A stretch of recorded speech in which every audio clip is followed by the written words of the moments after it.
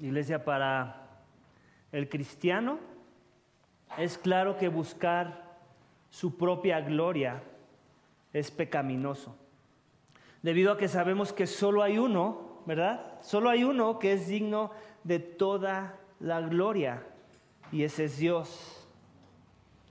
Si tú escucharas, por ejemplo, alguna de mis oraciones decir o pedirle a Dios que me diera gloria, que me glorifique, pensarías lo más seguro es que soy un insolente, arrogante hereje. En la historia de la humanidad, iglesia, solo ha habido uno que ha orado así y que no se vio mal al hacerlo, pidiéndole a Dios que le glorifique. Y la razón por la que esa oración no fue insolente, arrogante y hereje es porque el que la oró era Dios. Era el Dios hombre, Jesucristo, digno de toda la gloria, iglesia. Iglesia, nuestro texto esta mañana veremos a Jesús orando a su Padre, una oración intercesora, donde a su vez pide a su Padre en los cielos que le glorifique. Y en el proceso de esa glorificación veremos que tiene que ver con una conexión con el plan de redención que la deidad va a llevar a cabo. El título de mi mensaje, iglesia, esta mañana es el siguiente: Dios Padre e Hijo se glorifican en la redención de las almas. Dios Padre e Hijo se glorifican, ¿cómo? En la redención de las almas.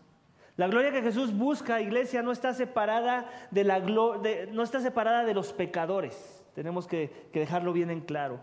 Sino que la busca tomando en cuenta a los pecadores. No es ajena a sus criaturas, sino que es considerándolas.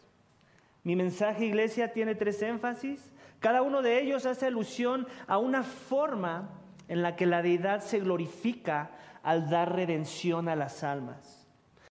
Jesús expresó esta oración previa a su Vía Crucis, iglesia. Aquí ya estamos en la recta final. Estamos en la última vuelta del Evangelio de Juan. Y Jesús lo sabe. Y por eso ora a su Padre.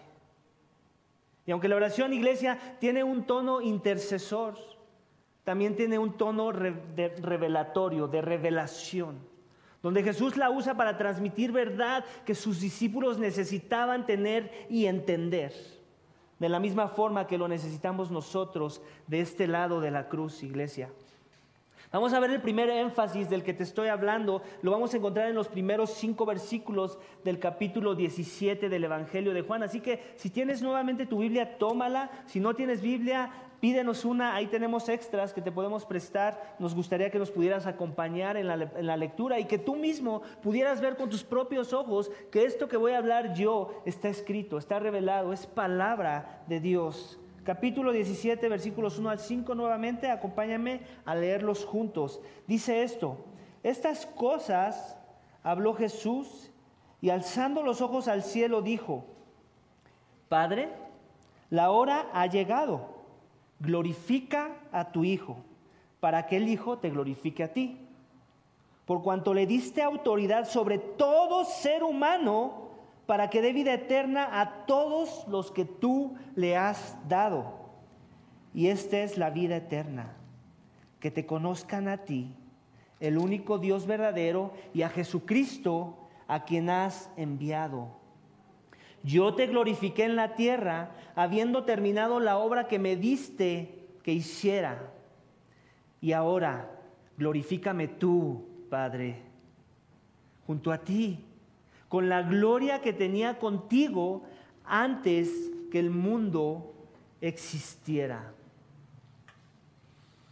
Iglesia, los dioses paganos de los hombres obtienen su gloria de lo que le dan los hombres. Ese es el paganismo. Cuando un hombre adora a un Dios que no es Dios, que es un Dios falso, un Dios pagano, obtienen gloria de los hombres, de lo que el hombre le da, de lo que el hombre hace por ese Dios.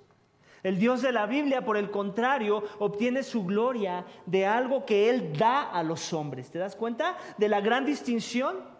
Tiene que ver con el dar, sí, pero la dirección es opuesta.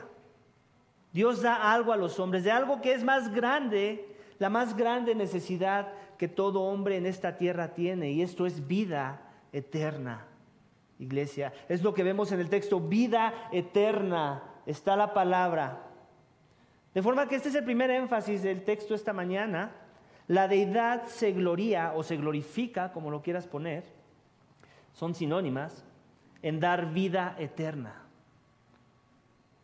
La deidad se glorifica, se gloría en dar vida eterna, iglesia. Eso es lo que vemos en el texto, en los primeros 5 pasajes de nuestro capítulo 17 del Evangelio de Juan. Voy a volver a leer y vamos a ir despacio desmenuzando por qué dice esto el texto. Dice, estas cosas habló Jesús y alzando los ojos a los cielos,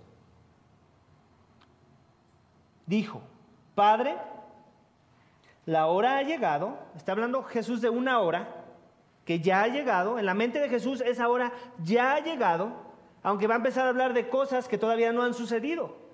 Pero como ya hemos dicho antes, Jesús está dando un panorama general de lo que Él quiere hacer o de lo que Él va a cumplir, porque esa es su misión. Él está determinado a cumplir su misión y nunca ha habido un hombre en la tierra más determinado en cumplir su misión que el Jesús, que el Dios hombre. Tan determinado y tan garantizado está en su mente que va a hacer eso, que Él ya habla de una hora que ha llegado, que fue determinada desde tiempos antiguos. Este es un plan que ya se venía arrastrando desde tiempos antiguos, desde antes que el mundo fuese. Dice el Padre, la hora ha llegado, glorifica a tu Hijo para que el Hijo te glorifique a ti. ¿Te das cuenta? Aquí hay un intercambio de glorificaciones. De forma que el Hijo está demandando de su Padre gloria. Está diciendo, glorifica a tu Hijo, dame gloria. ¿Para qué? Para que yo te dé gloria. No que está poniendo una condicionante. No está diciendo, dame gloria, entonces te doy gloria. No lo veas desde esa perspectiva. Lo que está diciendo es simplemente, lo que tú me mandaste se va a llevar a cabo. Y cuando se lleva a cabo, también vas a recibir gloria. Porque la hora ha llegado. La hora ha llegado. De forma que aquí estamos hablando de que la deidad se va a dar gloria. Ese es de entrada es lo que tenemos que ver en el texto, en el primer pasaje nada más. Y luego continúa, ¿cómo se va a dar gloria? Bueno, por cuanto le diste autoridad sobre todo ser humano. ¿A quién le dio autoridad? El Padre le está dando autoridad al Hijo. ¿Sobre qué? Sobre todo ser humano. No solamente sobre los redimidos, tenemos que dejar bien en claro, sobre todo ser humano. De forma que si tú piensas que no tienes una autoridad en tu vida, te traigo noticias. Sí la tienes. La pregunta es si te has sometido a esa autoridad o no. Esa es la única diferencia aquí. En estas sillas, el que está tomando una silla en este momento, en este recinto, tiene una autoridad. La pregunta es si estás consciente de que la tienes y te has sometido a la misma, o simplemente vives rebelde a esa autoridad. Dice Jesús nuevamente, por cuanto le diste autoridad sobre todo ser humano. Y aquí viene la parte bonita de la autoridad de Jesús. La autoridad de Jesús no es una autoridad que deberíamos de estar buscando desechar, porque es conveniente que nos sometamos a esa autoridad. No que deberíamos estar buscando a Jesús por conveniencia, pero la realidad es esta, que es nuestra única esperanza. Porque sin la autoridad de Jesús, ¿adivina qué? Estás sin esperanza. De forma que mejor te conviene esta mañana someterte a esa autoridad, porque Él te va a dar algo que viene implícito, que viene como consecuencia de someterse a su autoridad, y lo dice en la segunda parte del versículo 2, dice, para que dé vida eterna a todo lo que tú le has dado, a todo lo que tú le has dado. ¿Qué le ha dado el Padre al Hijo? Todos los hombres. De forma que el Hijo tiene la autoridad de darte vida eterna esta mañana si aún no la tienes. Esa es la autoridad del Hijo. Él tiene para todos. No sé cuántos millones de habitantes han habitado la tierra hasta el momento, pero Jesús tiene para todos, para dar vida eterna a todos. La pregunta no es si Jesús tiene para todos, la pregunta es si todos quieren someterse a la autoridad de Jesús para obtener vida eterna. Esa es la pregunta. ¿Te has sometido esta mañana? ¿En verdad tienes vida eterna? ¿Crees que la necesitas siquiera? ¿La estás considerando? ¿La ves como tu más grande necesidad? Bueno, en el contexto de Jesús, los discípulos así lo entendían y por eso le seguían. Por eso llevaban 3 años caminando con él. Aún sus opositores querían vida eterna, solamente que la querían encontrar en sus propios términos, pero entendían de su necesidad de vida eterna. Porque Dios nos creó, iglesia, la palabra de Dios dice esto, que Dios nos creó con la eternidad en nuestros corazones.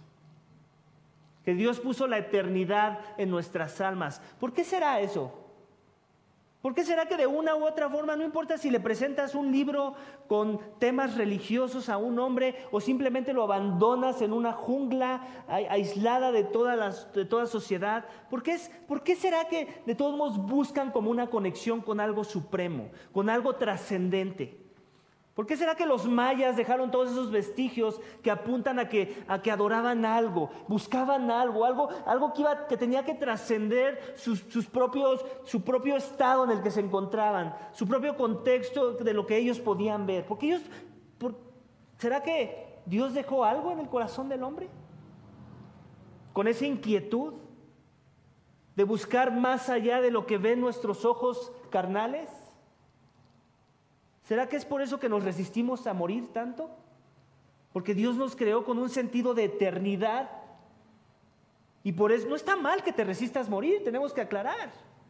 Dios te creó para vivir por la eternidad. El problema de la muerte vino por el pecado. Pero sí, Dios ya te creó con ese ADN de buscar lo eterno, de trascender. Y Jesús es la puerta para obtener esas cosas, para obtener vida eterna. Y luego Jesús nos va a dar una clarificación de qué es vida eterna. Porque hay mucha confusión con ese tema. ¿Qué es vida eterna? ¿Es vida eterna que yo me muera y entonces entre al cielo? ¿Ahí empieza vida eterna? ¿Qué es vida eterna? Jesús nos lo aclara y dice, y esta es la vida eterna. Pon mucha atención porque si algo te vas a llevar esta mañana de lo que tenga que decir yo hoy, que sea esto. Esto es vida eterna. Que te conozcan a ti, el único Dios verdadero, y a Jesucristo a quien has enviado. Tiene que ver con conocer a una persona, no con conocer conocimiento de esa persona. No con conocer información de esa persona, con todo y que hay que conocer información y conocimiento para conocer a una persona, ¿cierto? Yo necesito datos de una persona para poder conocer a la persona, pero los datos por sí mismos no me son suficientes. Yo necesito interactuar con esa persona. Yo podría decir, yo conozco al presidente Andrés Manuel López Obrador. Él viene de Tabasco y hasta me conozco su apodo. Y conozco muchos datos, conozco que es medio tartamudo, conozco que es medio lento para hablar, tal vez pueda conocer de dónde es egresado y puedo conocer muchos datos de él, pero si yo ahorita me acerco a donde sea que él vive, porque ya no vive en Los Pinos, Palacio Nacional, y yo toco la puerta y les digo, hey, yo conozco a Andrés Manuel López Obrador, déjenme pasar. Adivinen qué va a pasar, que me van a echar a patadas. Porque yo conozco de él, pero él no me conoce a mí. Tiene que ver con una interacción de conocimientos. Que él me conozca a mí cambiaría las circunstancias. Ahí sí entonces habría una posibilidad de que me dejaran entrar. Ah, sí, es Omar, déjenlo pasar. Hoy quedamos tomarnos un café. ¿Cómo se vería eso? Tendría sentido si hemos llevado una relación de conocernos mutuamente, en donde él también conoce cosas de mí. Él sabe de mi persona, Él sabe de dónde vengo, conoce mi trasfondo, nos hemos frecuentado en momentos pasados. Pues de eso está hablando aquí Jesús, le está diciendo a su audiencia original, a sus apóstoles. ¿Te das cuenta? Mira, algo que hace Jesús aquí es bien interesante. Eso es algo que yo a veces hago cuando oro. Él está orando a su Padre, en verdad está intercediendo. Es una oración intercesora por sus discípulos, pero también es una oración instructora. Está instruyéndolos de verdad. Muchas veces así hay que orar. Tenemos que orar creyendo que estamos hablando a la persona de Dios, que en verdad Él nos escucha, pero también a veces es necesario orar de forma que quieres discipular e instruir a otros de cosas que son verdad sobre la persona de Dios. sobre lo que Él quiere para nuestras vidas. Y lo que Jesús está diciendo a sus discípulos es básicamente eso. Esto es lo que quiere mi Padre para tus vidas. Esto es vida eterna, que te conozcan, que le conozcan a Él, al único Dios verdadero, al Padre, y a Jesucristo, a quien has enviado. O sea, es una fórmula de gana-gana, en donde, tú sabes, para que se cumpla el resultado tienen que haber las dos variantes, A y B. A y B tienen que estar en la ecuación para que el resultado sea el correcto. Que conozcas al Padre, eso está muy bien, pero te falta algo, que conozcas al Hijo. Y si tienes a los dos, conoces al Padre y al Hijo, eso es vida eterna. ¿Te das cuenta? Es la misma relevancia. A y B tienen el mismo valor en la ecuación. Ninguno es más que el otro. Si conoces A, mucho A, pero no conoces nada B, en este caso pongamos a Jesús como B, tu ecuación va a ser torcida. No va a haber vida eterna en esa ecuación. ¿Ok? ¿Por qué lo digo? Porque sabemos que hay cultos y sectas, hay sectas del cristianismo, hay cultos paganos como los testigos de Jehová, por ejemplo, que dan un énfasis a conocer a Dios Padre, mucho. Hay que conocer al Padre y llámale de la forma correcta y no te equivoques en su nombre, cuidadito que te equivoques en su nombre porque Él no le agrada. ¿Ok? Y al Hijo lo ven nada más como su ticket al cielo. Su ticket al cielo. Ah, sí, el Hijo. No, sí es el Salvador, pero hay que honrar al Padre, no al Hijo. Al Hijo hay que darle un poco de honra, pero no tanto como al Padre. No, aquí Cristo está diciendo, glorifícame Padre y yo te glorifico a ti. ¿Acaso ves, glorifícame un poco menos Padre porque pues tú eres mayor que yo en cuestión valor? Tú eres la deidad verdadera y yo soy una deidad sometida a tu deidad. No. Padre e Hijo tienen la misma equivalencia, tienen el mismo valor, tienen la misma esencia, están hechos de lo mismo, de Dios, de deidad. ¿Ok? Y de la misma manera nos está diciendo a nosotros aquí, ¿quieres conocer a Dios? ¿Quieres tener vida eterna? ¿Quieres experimentar lo que significa tener vida eterna? Tiene que ver con el conocer al Padre y al Hijo. Y otra vez, no nos confundamos con pensar que tiene que ver con mera recabación de datos. Te voy a dar un ejemplo. Yo no hace mucho salí de vacaciones, fuimos a mi familia y yo, tuvimos la oportunidad y la bendición de ir a un cenote. Y ese lugar es hermoso, de hecho se llamaba el Jardín del Edén y en verdad parecía que estaba yo en el Edén cuando estábamos ahí. Lo estábamos disfrutando bastante, era demasiado grande, profundo y obviamente nosotros tratábamos de nadar y recorrer varios lugares, había pececitos por ahí y nos la pasamos muy bien. Podríamos decir que recorrimos todo el cenote, no es tampoco muy grande, y cualquiera que nos preguntara, es más, si tú me preguntaras esta mañana, hey, ¿conoces el cenote del Jardín del Edén? Yo te diría, sí, yo he estado ahí, lo conozco, ¿no? Pero si después hablaras con uno de otros visitantes que también tuvimos la oportunidad de ver ahí, que traían un tanque de oxígeno atrás y traían sus ropas de buzo, y también fueron al mismo lugar, también nadaron en esas mismas aguas, pero la diferencia entre ellos y mi familia es que ellos se sumergieron a ese cenote. Ese cenote tenía profundidades más bajas de lo que yo podía ver con mis ojos. Tenía cuevas las cuales tú podías explorar y para poderlo hacer necesitabas un equipo de buceo. De forma que si la pregunta me la hace uno de ellos, oye, ¿conoces el cenote Jardín del Edén? Yo le digo, sí, claro, he estado ahí, mis hijos se aventaron no sé cuántas veces desde un árbol y no sé qué. Me va a decir, bueno, entonces, ¿te acuerdas de la cueva que tenía tal apariencia o que estaba así de angosta o que...? No, pues no. Oh, entonces no lo conoces, me va a decir. No lo conoces, porque para decir con toda la amplitud de la palabra que conozco ese lugar, es porque entonces me sumergí como ellos.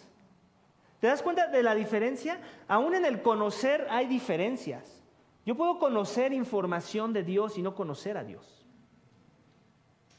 Yo puedo conocer muchos datos de lo que está escrito en este libro y no tener una relación con la persona que lo inspiró. Básicamente de eso estamos hablando esta mañana, iglesia. De eso está hablando Jesús esta mañana.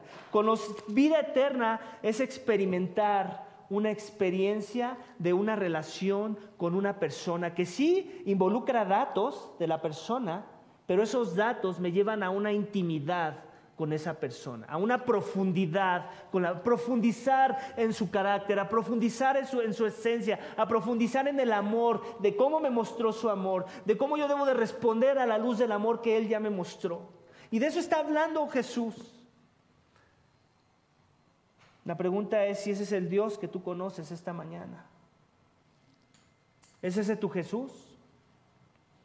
Con el cual te sumerges con el cual profundizas, con el cual te pones el traje de buzo, porque quieres llegar a las profundidades de quién es Él, de lo que Él demanda de ti, de cómo vivir para su gloria. O simplemente, ya cumplí, vine 2 horas a sentarme el domingo. Ya, que no me pidan más, por favor. Tengo una vida muy ocupada. ¿Acaso no todos tenemos vidas ocupadas? Hasta el que no hace nada tiene una vida ocupada de no hacer nada. No busquemos excusas que no caben, iglesia. Si en verdad creemos esta verdad, que el Padre envió al Hijo, y que en el Hijo y en el Padre y en la relación que el Hijo nos permite entrar con el Padre hay vida eterna, que someternos a su voluntad, en ello hay vida eterna, que en creer su palabra, en ello hay vida eterna, entonces profundicemos en esa relación, iglesia, porque eso es vida eterna, esa relación ya, ahora, como diría Cristo, a la hora ha llegado, puedes experimentar vida eterna y es ya. No esperes a ese día, a ver si, eso me pasó con un testigo de Jehová, me llevó ese pasaje y me dijo, mira, esto es vida eterna, que conozcas al Padre y al Hijo. Y yo, ok, entonces, ¿con qué tiene que ver? No, pues con que le conozcas. ¿Y cómo le conozco? No, pues aquí está la palabra. Ok, ya tengo mi palabra, ya me aprendí varios versículos. ¿Eso es conocer al Padre? ¿Aprenderse versículos? ¿Saber cómo defender la doctrina? ¿Eso es vida eterna? No, va más allá. Pero es que se quedan a ese nivel. Tiene que ver con conocer el carácter y la esencia. Si el Hijo me dijo que Él es Dios y yo digo, no, tú no eres Dios, eres un ángel, eres creado, veniste a salvar, pero no como para tratarte como Dios. ¿Le conozco al Hijo? No. Y es que de eso estamos hablando, de profundizar en lo que Dios quiso decir cuando dijo que el Verbo se hizo carne, cuando la palabra se hizo carne, que el Hijo se hizo, el que era Dios exaltado en los cielos, se hizo un hombre, se humilló a lo sumo. Y no nada más es creer esa verdad, eso lo creen los católicos, pero no se someten a esa verdad. Los católicos romanos creen que es por tus obras que hay que ser salvo. Creen que hay que orarle a María y no al Padre. Que es mejor que orarle a María porque ella sí como que nos entiende más. Aquí Cristo no está orando a María, está orando a su Padre. Y en la sección pasada ya vimos que Él nos da acceso al Padre, que el Padre nos ama, que Él ya no va a necesitar interceder por nosotros porque el Padre ya nos ama. ¿Te das cuenta? Eso es la doctrina de Cristo, doctrina bíblica. Dice en el 4, yo te glorificaré en la tierra. ¿Te das cuenta otra vez esta idea de la gloria? Yo te glorificaré en la tierra, habiendo terminado la obra que me diste que hiciera. Otra vez, ¿cuál es esa obra?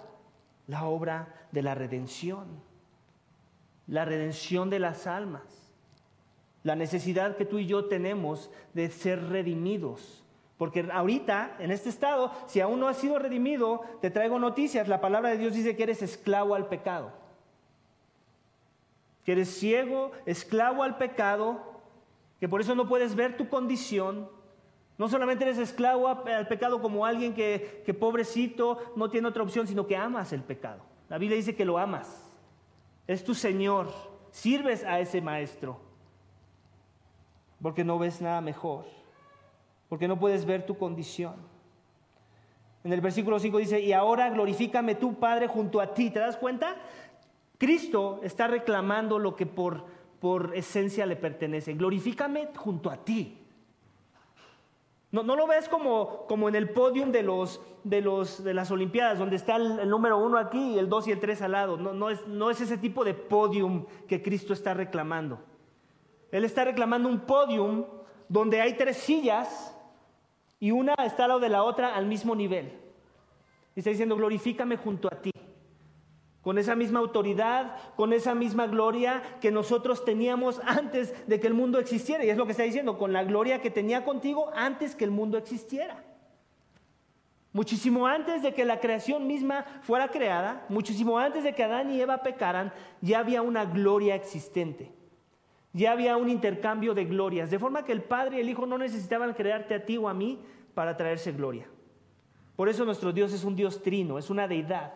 El Padre, el Hijo y el Espíritu Santo, cada uno en sus tronos, existen en una relación perfecta, en una comunión de amor perfecta, en donde se glorifican el uno al otro, en donde no necesitan nada más sino la deidad misma, que son ellos. El Dios Trino, que es 3 en 1. Así es, así funciona la deidad. Se glorifican perfectamente. Mas sin embargo, decidieron extender la forma en la que iban a manifestar su gloria. No para que su gloria fuera más grande, tenemos que tener cuidado, sino porque se querían placer en que otros pudieran ver su gloria. Por mero placer. Y por eso nos crearon a nosotros, por eso crearon a las huestes celestiales, para poder manifestar su gloria. Por mero placer. Nada más. Amén. De forma que la pregunta con la que te quiero dejar en esta sección es esta: ¿tienes vida eterna? ¿En verdad tienes vida eterna? Por favor, no nada más la veas como una pregunta de que, ok, es el tiempo de la aplicación, bueno, pues voy a contestar que sí la tengo. No, en verdad la tienes. En verdad has considerado tu necesidad de la misma. Escúchame, porque todos hemos sido creados con un tinte de buscar la eternidad. El problema no es si has sido creado con ese tinte. Mira, tan has sido creado con ese tinte que por eso acumulas cosas. Porque piensas que todas esas cosas te van a servir todos los años que desearías vivir. Pero adivina qué. Aunque te deseo muchos años de vida, no vas a vivir más de 100 años. 110 vamos a ponerle, me voy a ver generoso. No conozco a nadie que ha vivido más de 110 en nuestro contexto. Ha habido personas que han vivido más años, en la Biblia podemos ver pasajes que hablan de esa verdad, pero eso fue siglos atrás. Pero acumulamos cosas, ¿cierto? ¿Por qué? Porque pensamos que las vamos a necesitar para el año que viene y luego el que viene. Y tal vez mis hijos lo van a necesitar. Por eso voy a comprar 2 casas, o 3, por si tengo muchos hijos, o 4. Y estamos pensando en cómo vamos a vivir en esta tierra, cuando esta tierra no es el todo. Y cuando menos nos damos cuenta, Dios reclama mi alma. Y todo mi plan se viene abajo. Porque viví con una perspectiva meramente terrenal, meramente horizontal. Donde pensé que se trataba de mí y de mi mejor vida ahora. Y Dios me sorprende llamándome a cuentas. Porque a Él le pertenece la autoridad de mi alma. Lo acabamos de leer. Padre dio Hijo sobre todo hombre. ¿Para qué? Para dar vida eterna. Dios sí te quiere dar vida eterna, pero en sus términos y para su gloria. Amén. Vamos a la siguiente sección, iglesia, versículos 6 al 10. Dice, continúa Jesús diciendo, sigue siendo su oración, no ha cambiado, sigue siendo el tiempo de la oración. Dice, he manifestado tu nombre a los hombres del mundo que me diste. Eran tuyos y me los diste y han guardado tu palabra. Ahora han conocido que todo lo que me has dado viene de ti. Porque yo les he dado las palabras que me diste y las recibieron y entendieron que en verdad salí de ti y creyeron que tú me enviaste. Yo ruego por ellos, no ruego por el mundo, sino por los que me has dado porque son tuyos. Y todo lo mío es tuyo y lo tuyo es mío y he sido glorificado en ellos. Iglesia, el problema de Adán y Eva en el jardín del Edén es que no le creyeron a Dios. En eso se resume todo, iglesia. Por eso su desobediencia, por su falta de fe en la palabra de Dios. Jesús en esta sección le dice a su Padre en versículo 10 que Él ha sido glorificado en sus discípulos. ¿Debido a qué? Debido a que ellos sí guardaban su palabra. Ellos sí estaban creyendo lo que Él les decía. Lo que el Padre les dijo que le tenía que decir a los discípulos, ellos lo estaban creyendo en ese momento. Por eso seguían. Contrario a lo que hicieron Adán y Eva en el jardín del Edén. Iglesia, este es el segundo énfasis del texto esta mañana, sacado de esta sección, versículos 5 al 10. La deidad se glorifica en la obediencia y fe de los redimidos. Tu obediencia y tu fe glorifica a Dios. Obviamente, ¿por qué la glorifica? Porque Dios lo provoca en ti. Es Dios el que provoca obediencia en tu persona. Es fe la que Dios pone en tu ser para el ser glorificado. Por mi propia cuenta, yo no puedo glorificar a Dios. Yo no puedo, pero sí en sus fuerzas. Voy a volver a leer, vamos despacio. He manifestado tu nombre a los hombres que del mundo me diste. Ya hemos hablado de ese tema, ¿verdad? Todos estamos metidos en una olla que se llama el mundo. De esos, Dios mete la cuchara y saca a unos de esa olla, a los cuales ya no va a llamar el mundo. Los va a llamar los suyos, sus hijos, sus redimidos, sus separados, sus apartados. Dice, he manifestado tu nombre a los hombres que del mundo me diste, que eran tuyos, y me los diste y han guardado tu palabra. Entonces, ¿te das cuenta de la idea de guardar la palabra? Cuando yo guardo la palabra, cuando mis hijos guardan mi palabra, ¿qué están haciendo? Están obedeciendo. En otras palabras, Jesús le está diciendo, y ellos han obedecido. Ellos sí están obedeciendo. No como Adán y Eva, que no obedecieron, que se rebelaron en contra de tu voluntad. Ellos están haciendo lo opuesto. Estos que tú me diste, a los cuales yo he manifestado tu nombre. Ahora, dice, han conocido que todo lo que me has dado viene de ti. En otras palabras, no solamente creen que Él vino de Dios, sino porque también lo creen, por las obras de Jesús. ¿Qué es lo que le ha dado el Hijo al Padre al Hijo? Toda autoridad. No solamente sobre los hombres, sino también sobre la creación misma. Él puede manipular la creación misma. ¿Cómo lo hizo? Convirtió el agua en vino, convirtió unos cuantos panes ahí en muchos panes para alimentar a más de 5,000 personas. La autoridad de resucitar a los muertos. Esa autoridad viene del Hijo. Vino del Hijo, se la dio el Padre, pero no como si el Hijo no la tenía, entonces te la presto para que lo sorprendas. No. Por eso habla después al final de que todo lo que es del Padre es del Hijo y lo que es del Hijo es del Padre. El Hijo podría decir lo mismo hacia el Padre. Yo te doy autoridad de dar vida. ¿Por qué? Porque esa es su esencia. Esa es su esencia. El que es vida tiene autoridad de dar vida. Dice, ahora glorifícame tú. Estoy en el 8, perdón. Ahora han conocido que todo lo que me has dado viene de ti, porque yo les he dado las palabras que me diste. ¿Te das cuenta otra vez esta idea de las palabras? ¿Cuál fue el problema en el inicio, en el jardín del Edén? Que no creyeron las palabras de Dios.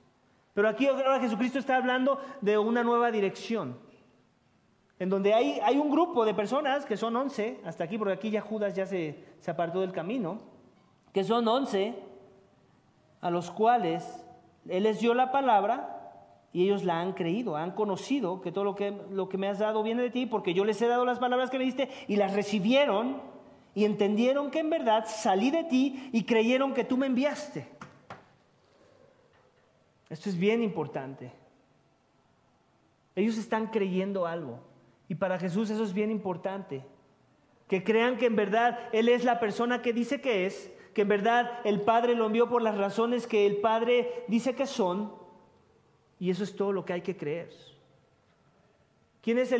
¿Cuál es la verdad que el Hijo quiere que creamos de lo que Él dice que es? Que Él es Dios en la carne. Que en verdad el sacrificio que se demandaba de mí por mi pecado no podía venir de un sacrificio meramente horizontal, finito, hecho por manos humanas.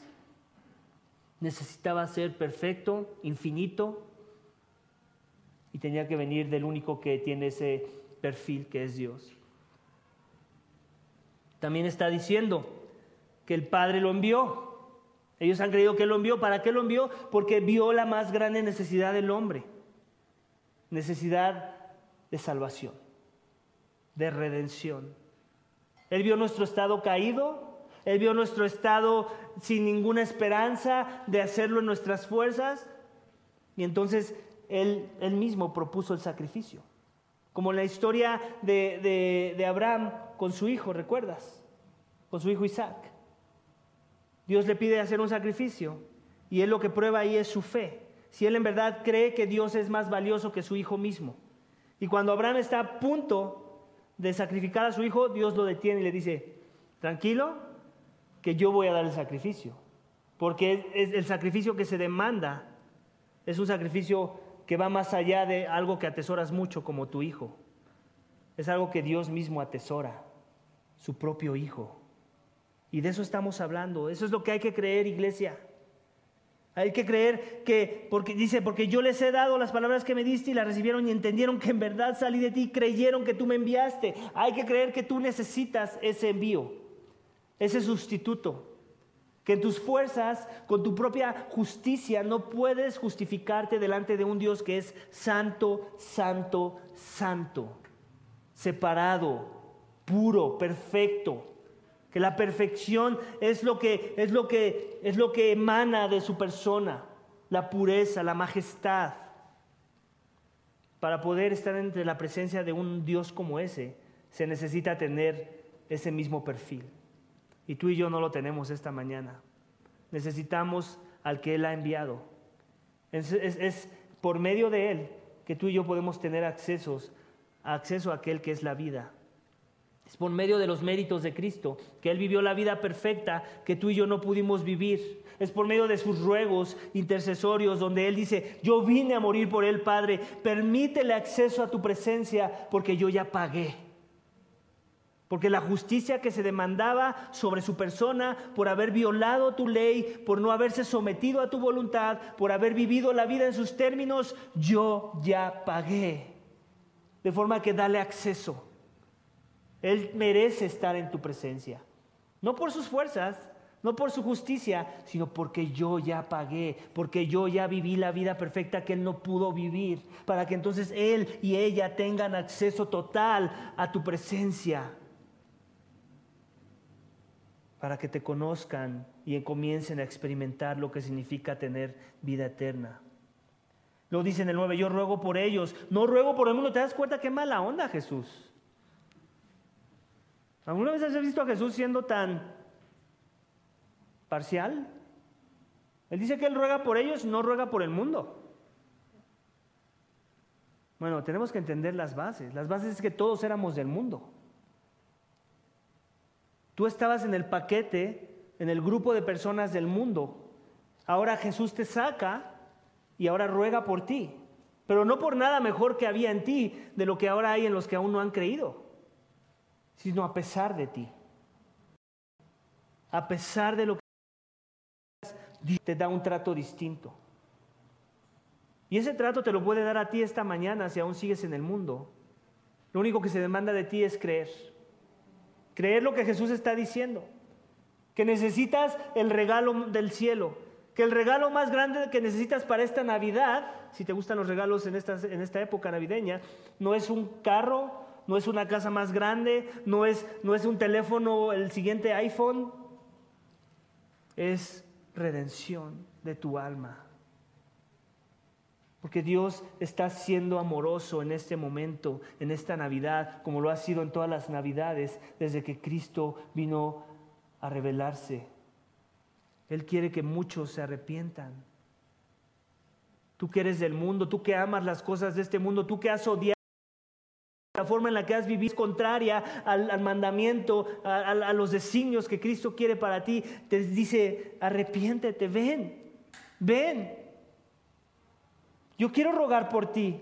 Quiero interceder por tu alma ante el tribunal de mi Padre. Porque yo ya pagué tu deuda. Porque yo ya llevé el castigo que tú merecías. Y yo resucité al tercer día, dándote una probadita de lo que va a ser cuando llegue ese día. Donde vas a poder experimentar a Dios por la eternidad. Donde ya no va a haber más interrupciones, donde ya el pecado más no va a estorbarte para que tú conozcas con las profundidades de lo que hay que conocer a Dios. Donde te vamos a dar tu traje de buzo. Jesús quiere eso para ti esta mañana si aún no le conoces. La deidad se gloria en la obediencia y fe de los redimidos. ¿Quieres ser uno de los redimidos? ¿Te ves en la necesidad de redención? ¿Te ves ahogado en el abismo? ¿Has entendido que esta vida es vana? Vanidad de vanidades, todo es vanidad. Que nada te llena, ni tus mejores vacaciones te llenan. Ya estás pensando en las siguientes, cuando todavía ni terminas en las que ya estás. ¿Por qué será? Porque Dios te creó para algo más trascendente, algo que en verdad importa, que en verdad tiene valor, que en verdad promete, que en verdad trae gozo. Y esa es vida eterna con Él y su Hijo. Le dice, y luego cierra con esto: y todo lo mío es tuyo y lo tuyo es mío, y he sido glorificado en ellos. ¿Te das cuenta? Aquí está la glorificación otra vez. ¿Cómo el Hijo se glorifica? En la fe de los redimidos, en la obediencia de los redimidos. Así es como Él se glorifica. ¿Podrías decir que tu vida está sirviendo ese propósito? ¿Te sometes en obediencia a la voluntad de Jesús? Otra vez a la segunda aplicación. No lo veas simplemente como aplicación. Hazte las preguntas fuertes. Me he sometido. Vivo sometido a esta verdad. En verdad entiendo que mi vida no me pertenece, que mi autoridad más grande es el que me creó y que Él mejor sabe qué es lo que necesito. Y empieza con mi necesidad de redención. Merezco la muerte. Merezco ser destruido. Merezco la misma ira de Dios sobre mi cabeza. Y la única forma de escapar esa realidad es si me someto, si creo en que Cristo llevó mi ira. Él la llevó en mi lugar. Él pagó el castigo. El inocente murió por el culpable para que el culpable pudiera ser justificado delante de los ojos de Dios. ¿Tú crees esa verdad? ¿En verdad la crees? Si en verdad la crees, te sometes. Obedeces a Dios. Obedeces su voluntad. Te humillas ante Él. Le buscas. Te sometes al conocimiento que Él ya nos dio en su palabra. Vamos a la última sección, iglesia, se nos está yendo el tiempo. Versículos 11 al 19, me voy a ir rápido, es la sección más larga. Dice, ya no estoy en el mundo. Aquí otra vez Cristo está hablando de que ya no está en el mundo, pero sigue en el mundo. ¿Por qué está hablando otra vez en ese lenguaje? Porque Él ya se vio cumpliendo con la misión. Dice, ya no estoy en el mundo, pero ellos sí están en el mundo y yo voy a ti. Y dice esto es bien importante, pon atención a esta sección. Padre Santo, guárdalos en tu nombre, el nombre que me has dado, para que sean uno, así como nosotros somos uno.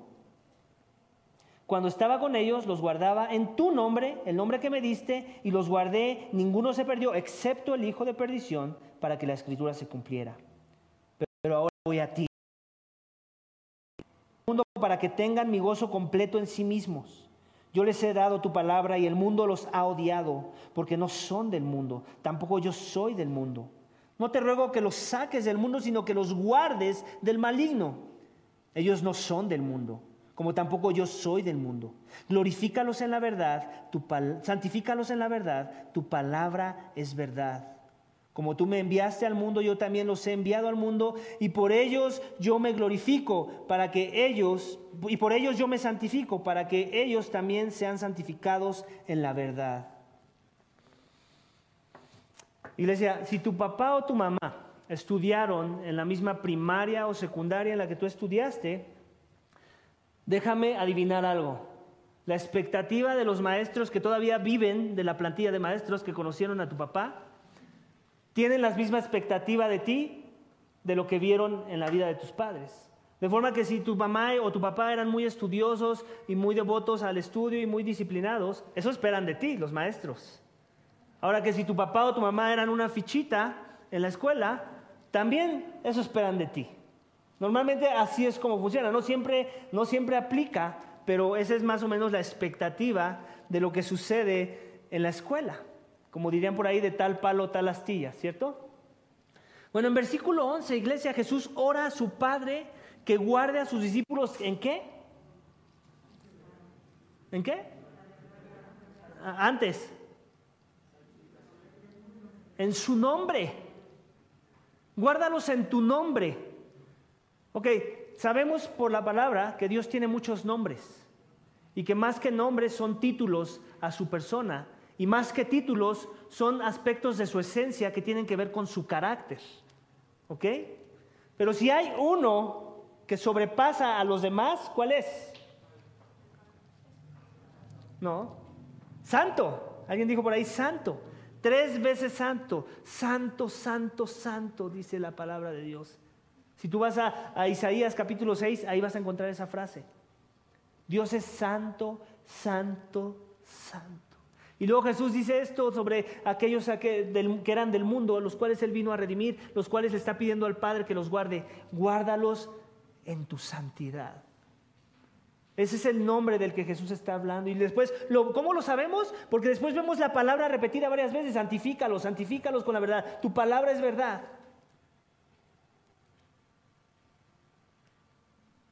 Dios, el Dios hombre, Jesús está hablando de que hay algo de lo cual quiere rogar a su Padre para que Él nos guarde, que nos guarde en santidad. De eso está hablando Jesús esta mañana. Guarda en santidad aquellos a los cuales yo vine a morir por ellos. Y en ese acto guárdalos en santidad. Y es así como el Padre y el Hijo se glorifican también. Cuando ese proceso sucede, la santificación de los que eran del mundo.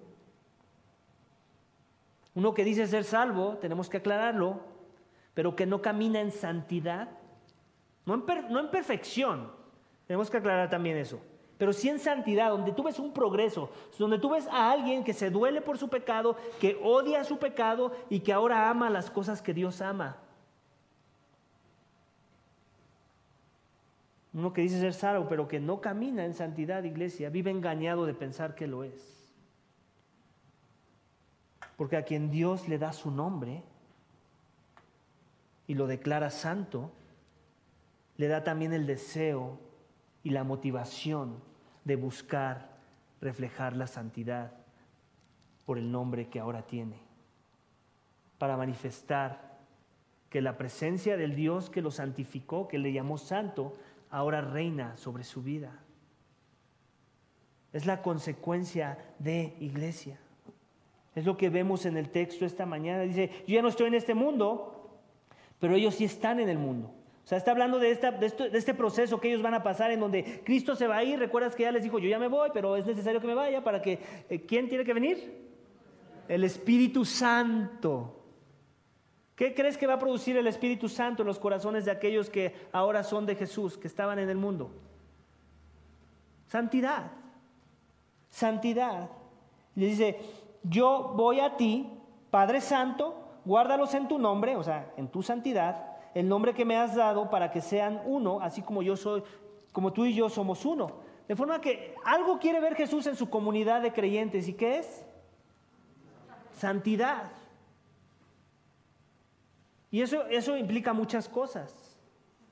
La aplicación es vasta, pero tenemos que tener la idea central bien definida. Una de las razones por la que tú y yo estamos aquí esta mañana no es porque nos queremos limpiar nuestros pecados, no es porque nos queremos sentir mejor, no es porque me llevo muy bien con muchos de ustedes o no, es porque Dios está interesado por santidad. Él me quiere santificar, Él te quiere santificar a ti, y adivina qué, Él te va a usar a ti para santificarme a mí y me va a usar a mí para santificarte a ti, y es así como funciona. Es un proceso en el que nosotros jugamos un rol como iglesia, pero no nada más nosotros, su palabra misma. Su palabra es la que nos santifica a todos, y es lo que continúa diciendo. Dice, cuando estaba con ellos los guardaba en tu nombre.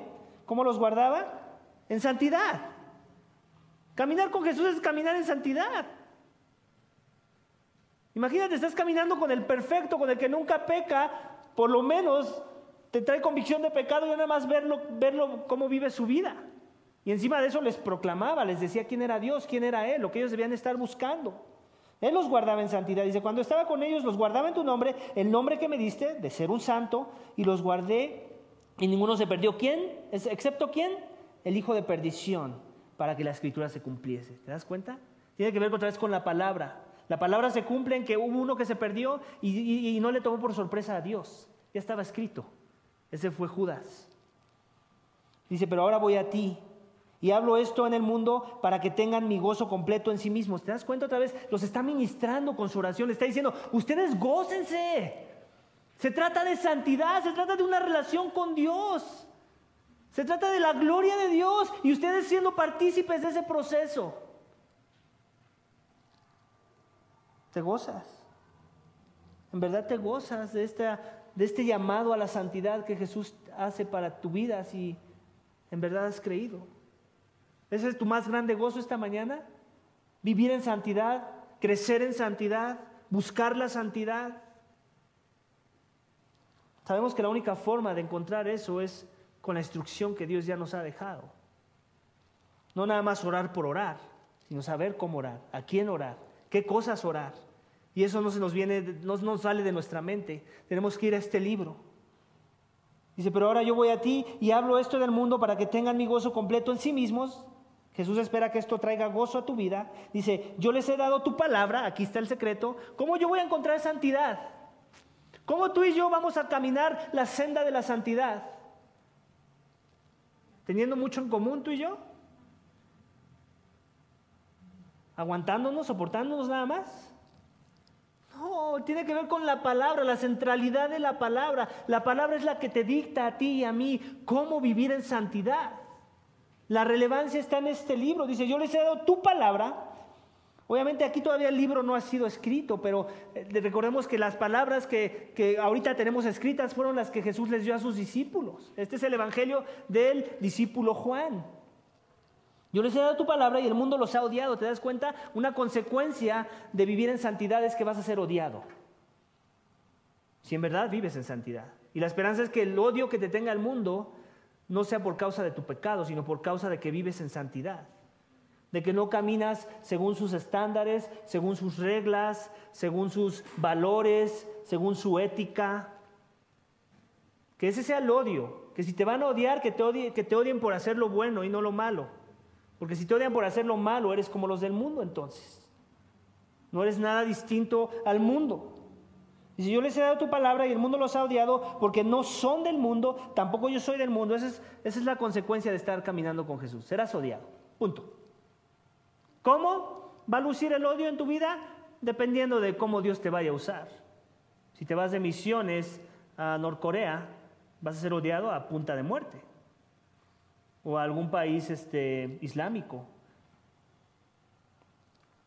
Dice, no te ruego que los saques del mundo, sino que los guardes del maligno. ¿Te das cuenta? Jesús está interesado que tu santidad tenga que ver con el proceso de estar en este mundo. Él no hubiera tenido ningún problema en arrebatarte y llevarte a los cielos. Mas, sin embargo, no lo hizo así. Porque Él consideró que el proceso por el cual tú tenías que pasar para caminar en santidad, para crecer en santidad, tenía que ver con vivir la corrupción de este mundo y con los corrompidos de este mundo. Así es como Él te va a limpiar, a purificar, como se purifica el oro, con fuego, porque te ama. Y Él quiere que estés gozoso en el proceso. Él está rogando a su Padre que nos guarde del maligno. ¿Quién es el maligno? Satanás. Y sus maquinaciones y sus huestes demoníacas. Dice, ellos no son del mundo. ¿Te das cuenta de esta repetición de palabras? El mundo. Jesús quiere Él quiere pintar una línea bien clara. Hay un grupo de aquellos sobre los cuales yo tengo autoridad que son el mundo. Hay otro grupo sobre los cuales yo tengo autoridad que no son el mundo. Los que no se han sometido a mi voluntad son aquellos que te van a hacer daño. Los que ya se sometieron a mi voluntad, son aquellos que también van a servir el propósito de edificarte con sus vidas.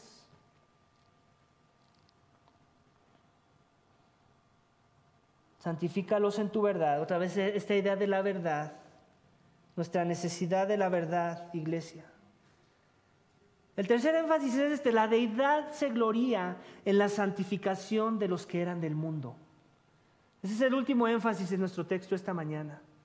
La deidad se gloría en la santificación de los que eran del mundo. ¿Tú crees que en verdad se gloría? Claro que se gloría, pues Él lo produce.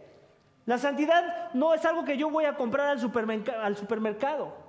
No es algo que si espero lo suficiente me va a llegar. Es algo que solamente Dios puede producir. Es algo que solamente aquel que en esencia es santo puede producir en los corazones de aquellos que no eran santos. Y que en sus fuerzas nunca pudieron ser santos. Tiene que ver con una obra de Dios. Por eso dice, santifícalos en la verdad, tu palabra es verdad. ¿Sabes cuál es la fórmula para ser santo? Devórate este libro.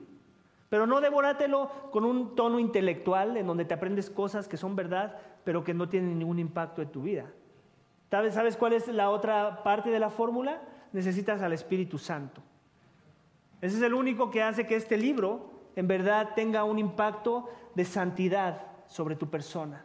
Si el Espíritu Santo de Dios no mora en ti, no importa si memorizas cada palabra de este libro, la santidad no va a venir a tu vida. Porque esto es mágico, en serio que lo es. En verdad lo es. Es un milagro que Dios comience a trabajar un corazón para que viva en santidad. Porque nuestra inclinación es vivir amando las tinieblas, amando nuestro pecado. Luego dice, como tú me enviaste al mundo, yo también los he enviado al mundo. Sabemos que hay una comisión en medio de todo esto, ¿verdad?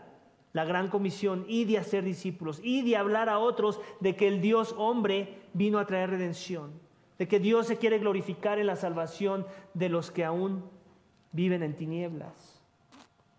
Dice, y por ellos yo me santifico, para que ellos también sean santificados en la verdad.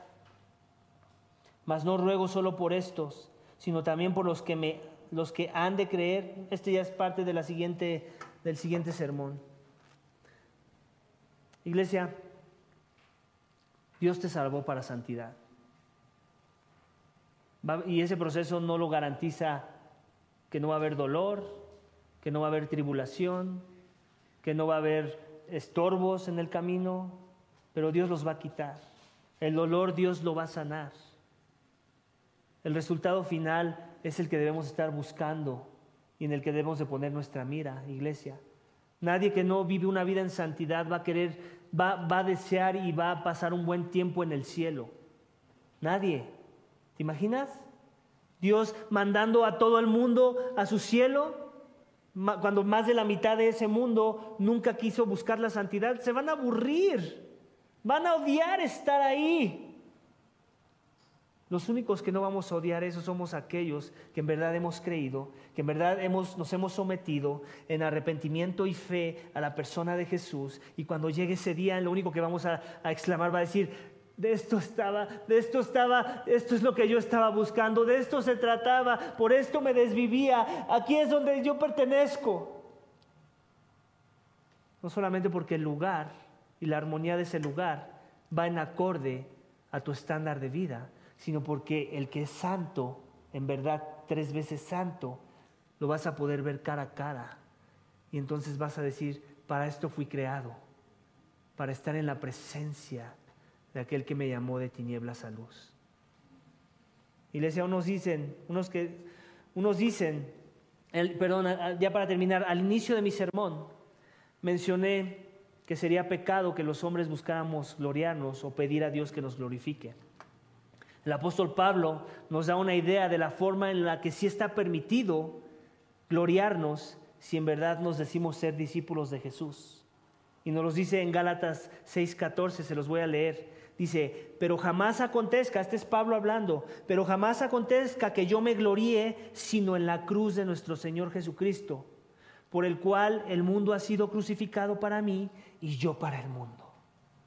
¿Te das cuenta? Aquí son las palabras de alguien que ya no es del mundo, que el mundo ha muerto para él, porque para ahora lo de más valor es Cristo, más valor aún que sus propios logros. De forma que cuando él tenía la tentación de gloriarse, adivina qué venía a su mente. No yo, sino Cristo en mí. Vamos a orar, iglesia, para que Dios nos dé esa gracia. Señor, te damos gracias. Gracias porque tú nos creaste para tu gloria.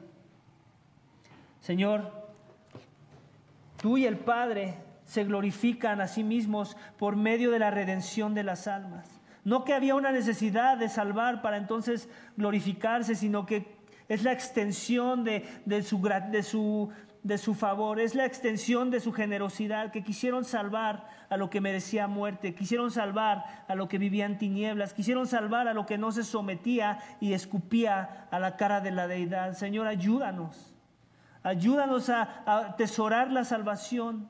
Que si hay alguien aquí reunido esta mañana que aún no te conoce, que no conoce lo que es vida eterna, que no conoce al Padre y al Hijo en los términos del Padre y en los términos del Hijo, Señor, quebrántalo. Muéstrale que no hay esperanza en las cosas que se ha propuesto, en las cosas que le traen temporalmente una satisfacción, que la única esperanza está en Jesús, en que Él nos redimió, en que Él pagó por nuestros pecados, en que Él resucitó y Él ofrece vida eterna a todo aquel que se humilla ante su presencia. Oh Padre, yo ruego para que la santidad permee los corazones de tu pueblo esta mañana y que en ese proceso también te demos gloria, que nuestra fe crezca, que nuestra obediencia sea más evidente cada día y que en ese proceso tú te traigas mucha gloria, Señor. Que tu Santo Espíritu obre con tal poder que no nos quede otra excusa sino someternos, obedecer y en ello encontrar nuestro gozo completo. Que sin importar la prueba o la tribulación o el dolor, recordemos que tú lo permites porque estás formando un corazón santo y puro para que podamos estar listos ante tu presencia cuando tú nos llames a cuentas. Te damos gracias por nuestras vidas. Santifícanos con la verdad. Tu palabra es verdad. Te lo pedimos y te damos gracias en el nombre de tu Hijo amado, Cristo Jesús. Amén.